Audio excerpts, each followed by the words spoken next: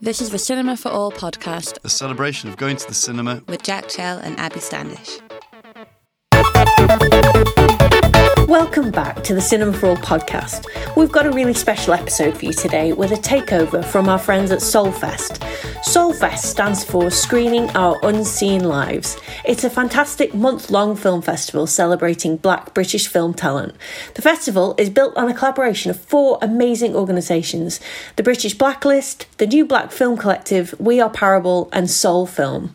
We're going to pop info about each organisation in the show notes so you can go and check them out. The festival usually takes place at the BFI South Bank in London, but due to the pandemic they had to take the festival online.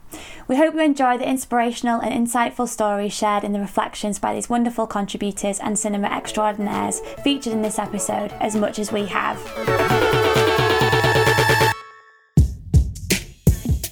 Being involved in Soulfest to me means to be a part of a festival that really promotes black talent in the most honest and robust way possible, you know? Soulfest is championing diverse stories, diverse filmmakers, and the team take out the time to get to know the filmmakers as well, which is what I appreciate. This was the festival that I wanted to get into. This was the main one I wanted to get into for the film to have the audience that I had intended when I started to write it. It's really exciting to be a part of a platform that's basically trying to uplift voices and stories, directed by people that maybe we don't normally see in the industry. It's only the beginning of my career, so this film being shown at Soulfest is a major achievement for me, man. The second annual Soul Film Festival, Soulfest 2020, was a month-long celebration of Black British talent across both feature films and shorts, including Q&As, masterclasses and industry panels. Here to discuss the challenges and benefits of platforming an online-only festival amid COVID-19 lockdown restrictions and their thoughts on the year ahead are the festival team. I'm Yore. I am co-founder of Soul and co-founder of Soulfest. Essentially, what I do is put on screening and networking events to bring underrepresented talent into contact with the wider industry, and also to kind of celebrate and focus on diverse talent via our film festival. And I think one of the key tenets of what we do is collaboration. I'm Akua Jamphy, founder of the British Blacklist, the platform that showcases the best of Black creatives from the UK who work across screen, stage, literature and sound. I'm also a co-founder of the Soul Film Festival. And my name's Priscilla Igwe, and I'm director of the New Black Film Collective, which is also a co-founder of Soul Film Festival. We are proud to be a nationwide organisation that helps bring diverse films from the African diaspora to the community. And we're looking forward to doing even more great things for Black British talent going forward. My name is Anthony Andrews. I'm the co-founder and creative director of We Are Parable and co-founder of Soul. We Are Parable is an award-winning film exhibition company that provides opportunities to audiences all around the UK to experience and respond to Black cinema in culturally relevant, memorable and unique ways. 2020 has been one of the most unprecedented years in terms of what you thought it was going to be and what we actually got. From our point of view, in terms of running Soul, that's meant essentially that we've not been able to do most of what we would typically do in a given year. So this is the first year, for instance, in 5 years where we haven't run one of our screening and networking events every quarter at the BFI South Bank. So it's been a real challenge from that point of view.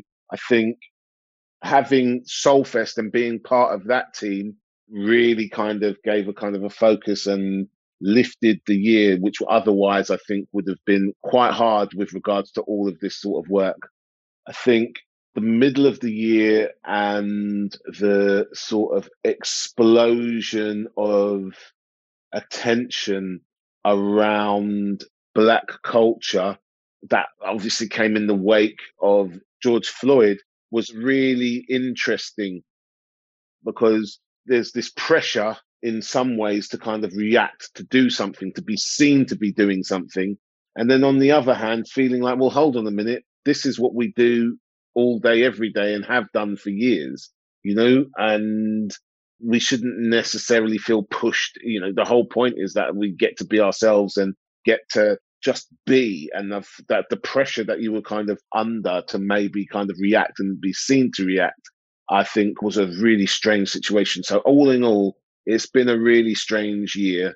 And I think the key thing that I think we kind of learned before this year, but I think came into sharp relief this year, was that those partnerships, those collaborations, and how much you lean on those and how important they are to kind of keeping you going. Speaking about the British Blacklist, since 2020 took our natural lives away, I've found that actually the benefits have been the time to pause, reflect, and really strategize about what the business is, what kind of service I want the British Blacklist to provide, and how myself as the founder, director, does that. I'd say pre-2020, there's been a lot of running around to every event possible, being here, there, and everywhere, and splitting myself into many little different pieces, where 2020 took all of that away. And I think from a well-being and health perspective, it's actually been beneficial. Rampant virus outside the safety of my home, obviously notwithstanding. So I think 2020 has shown, I think myself and other creators in my bubble, that you don't have to do everything and be everywhere, and you can still be just as effective if you take time to pause, reflect, and make more conscious decisions about what events and what projects, and I think take more time to consider the yeses and the nos, especially when you're a startup. Even though it's been a long 8-year startup, it's quite difficult to say no to things when you know that you haven't got all the resources at your favor and you're trying to make an impact that's long lasting. For We Are Parable, 2020 has been a bit of a challenging year. We started off the year doing what we always do, screening films, creating experiences around those films in cinemas. And obviously, as the lockdown hit and, cinemas were closed and we were ordered to stay inside, we really thought, do we even have a business anymore? Luckily, what we had done at the end of last year was really try and double down on what we stood for and how we should show up in our audience's lives and what values do we hold and what's our philosophy. And we came up with the idea of saying experience over everything. So really putting the audience experience at the forefront of everything that we do. So when we took a bit of time out, similar to what Akria said, we thought we need to take that philosophy that we brought to all of our offline physical events and bring them into the online space. And I think what that allowed us to do is to be quite agile, move pretty quickly and pivot into the online event space, and also start to experiment with different formats. One of the first things we did at the start of lockdown was watch parties on Instagram Live, where we had poetry sessions and DJ sessions just to test out the format to see if it was something that our audience would respond to. Another thing that we did, we started to form partnerships with organizations such as Mubi, who offered a free 3-month subscription to their service. We put that out to our audience and 3,500 people signed up. And it wasn't something that we were asking for our audience. It was something that we were giving back. It was all about how could we add value in our audience's lives outside of the events that we did. And I think when it came to the audience, we really tried to put them really at the front and center of everything we did. So we made sure that we were, even if we didn't have any events that were happening, we were still in dialogue with them, talking to them, posting relevant things that they might be going through. And then as a result, organizations and different stakeholders got in touch with us because they saw we were still being active, and a number of opportunities came off that. But I think it really started from us being as agile as we possibly could and really pivoting quite early. It's been a challenging year, definitely, but I think we've been really productive in how we make it work for us. For the New Black Film Collective, 2020 and the whole pandemic, funnily enough, didn't really change so much for us, because the way we're set up, everything we've been doing has been around remote working. And I think the future is pretty much without walls these days. So yes, it was really hard on a personal level to see certain cinemas close, cinemas that we've worked with for almost 15 years. That's when it became really real, seeing people worried about their jobs and what's going to happen next for them, if they're going to be back when the studios come back with their big blockbusters. But day to day for us, it hasn't been too different. I have to say though, it does bring up thoughts around self-care, mental health, and what are we doing to be each other's keeper. So yes, it's been a strange time, an introspective time, but one that makes us think that we're hopefully in a more caring place for next year and the rest of the decade. It's going to be quite interesting going forward, particularly with our work, to see how much of this energy around being more inclusive, being more accepting, how much of these ideas that are currently being kind of lauded by lots of different big organizations and small organizations, how much of this is going to stick? How different is the world going to be when we're back to something close to normal and the world opens up again? Will things just fall back into the previous patterns, or will the world genuinely be different? It's hard to tell at the moment which way things are going to go. Obviously, 2021, 2022 will teach us how fundamental some of the change has been. But I think, I'm hopeful. The optimist in me says, yeah, you know what? Things have changed and they're never going back. And then the kind of realist in me is like, yeah, you know what? It wouldn't take much. And I think that's one of the things that's really interesting about this time and where we are right now. How real is the change is something that I think about a lot. Yeah, I would agree with Yare. I think, only time will tell if there's going to be sustainable change. But what I will say is that while there are organizations seemingly wanting to invest either their money or time or resources into organizations like our own, I think the onus is really on us to make sure that we are leveraging these opportunities and trying to get as many stakeholders, partners, filmmakers through the door as possible to get their work made and get their work seen. I think, the 4 organizations that have come together to create Soul have got a combined platform that, is formidable at best of times. So I think it's really about how can we use these opportunities that are being given to us by the big organizations who perhaps haven't done enough in the past to, I guess, focus on Black stories, to focus on Black creators, but now want to, take those stories and take those individuals forward. How can we make the most of those opportunities to ensure that this isn't just a moment, that we turn it into something that's a lot more sustainable and hopefully turn the heads of these organizations so it does turn into long-term change. I think that's something that I feel organizations who are getting these opportunities have a responsibility to make sure they see through. Trying to work on Soulfest during the height of the first COVID lockdown was a real challenge because for a great big chunk of lockdown, we didn't know what was possible and whether it was even appropriate to try. So trying to get to that point where it's like, okay, let's make a decision and this is what we should do, came quite late in the process, which is always difficult when you're trying to do a film festival. And I think there were some real challenges in the way that we programmed, in the way that we raised money to deliver the festival, in the way that we did partnerships. But I think also there were some really interesting things where we were forced to do things in ways that really worked quite well. Each of us took the lead on certain different aspects of the festival. And, so for instance, the challenge in terms of delivering the educational kind of strands within the festival was something that Akua really, spent a great deal of time dealing with.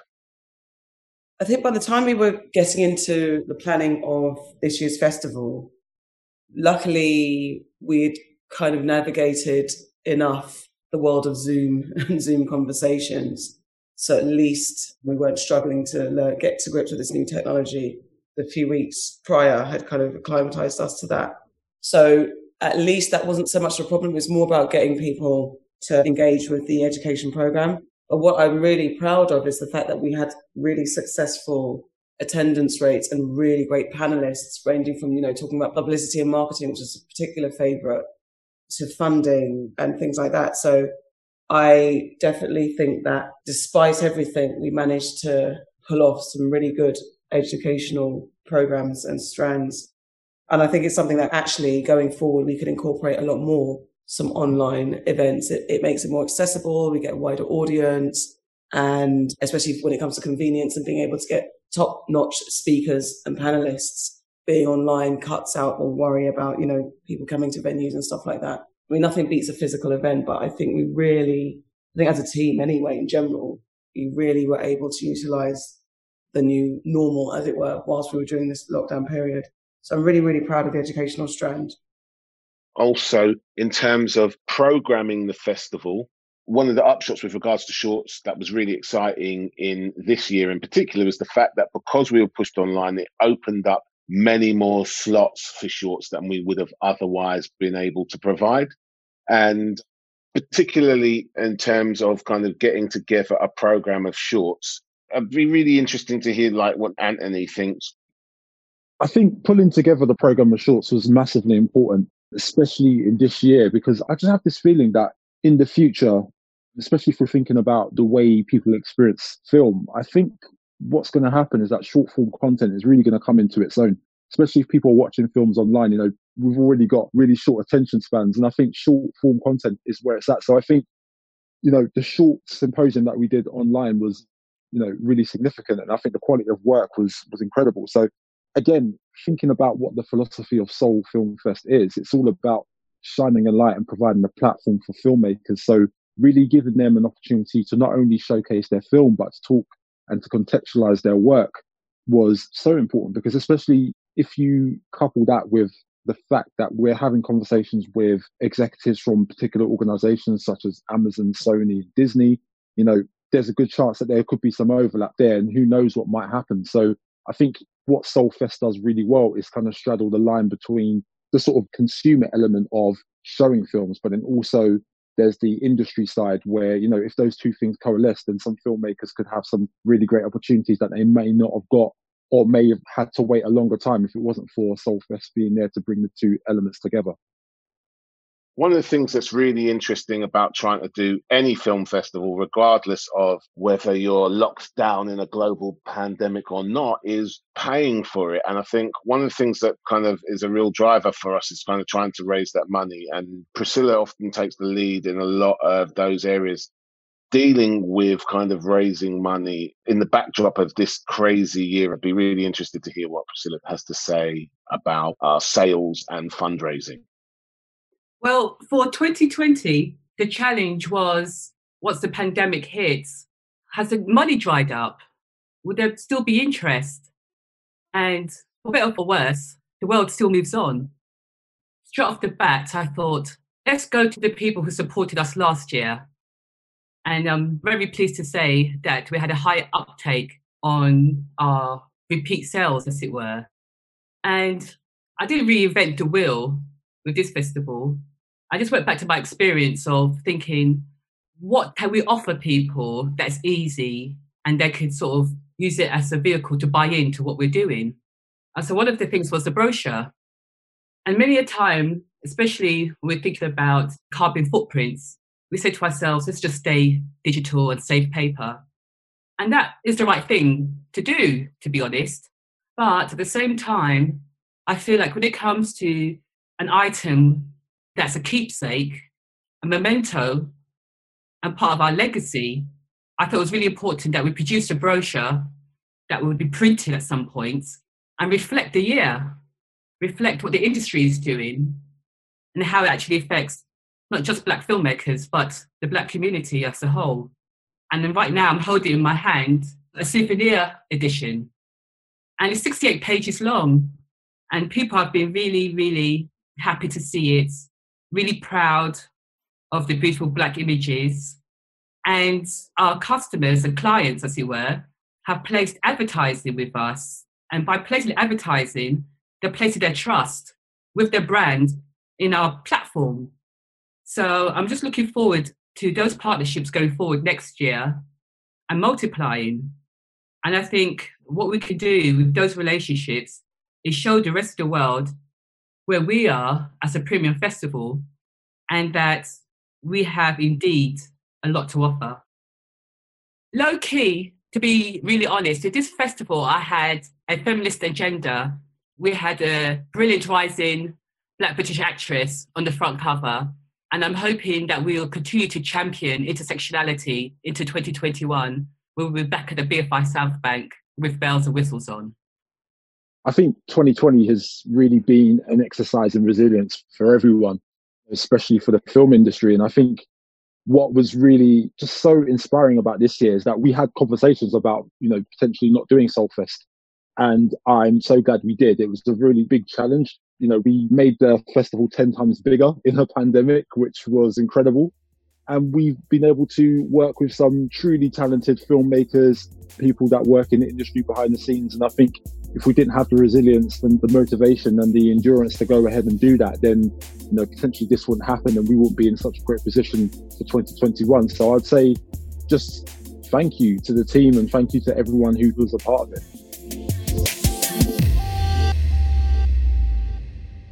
So that was our first takeover. Huge thanks to Priscilla Igwe of the New Black Film Collective. She's also the Robot Cup winner 2018 for her contribution to the community cinema movement. And we absolutely love her to bits, so thank you so much for that. Stay tuned for more takeovers in the future. We've really loved doing this, so expect more to come. Absolutely. And if you'd like to find out more about Soulfest, you can visit soulfilmfest.co.uk. But for now, let's roll credits. Producer Jay Platt for Cinema for All and Nuru Remington Macaulay for Soulfest. Logo designed by Lydia Lipinski at Thoughts Make Things. Hosted by Jack Chell and Abby Standish, with thanks to Priscilla Igwe, The British Blacklist, The New Black Film Collective, We Are Parable, Soul Film, everybody involved at Soulfest, everybody who contributed to this episode, and Deborah Parker. The Cinema for All podcast is supported by the BFI awarding funds from the National Lottery. Thank you.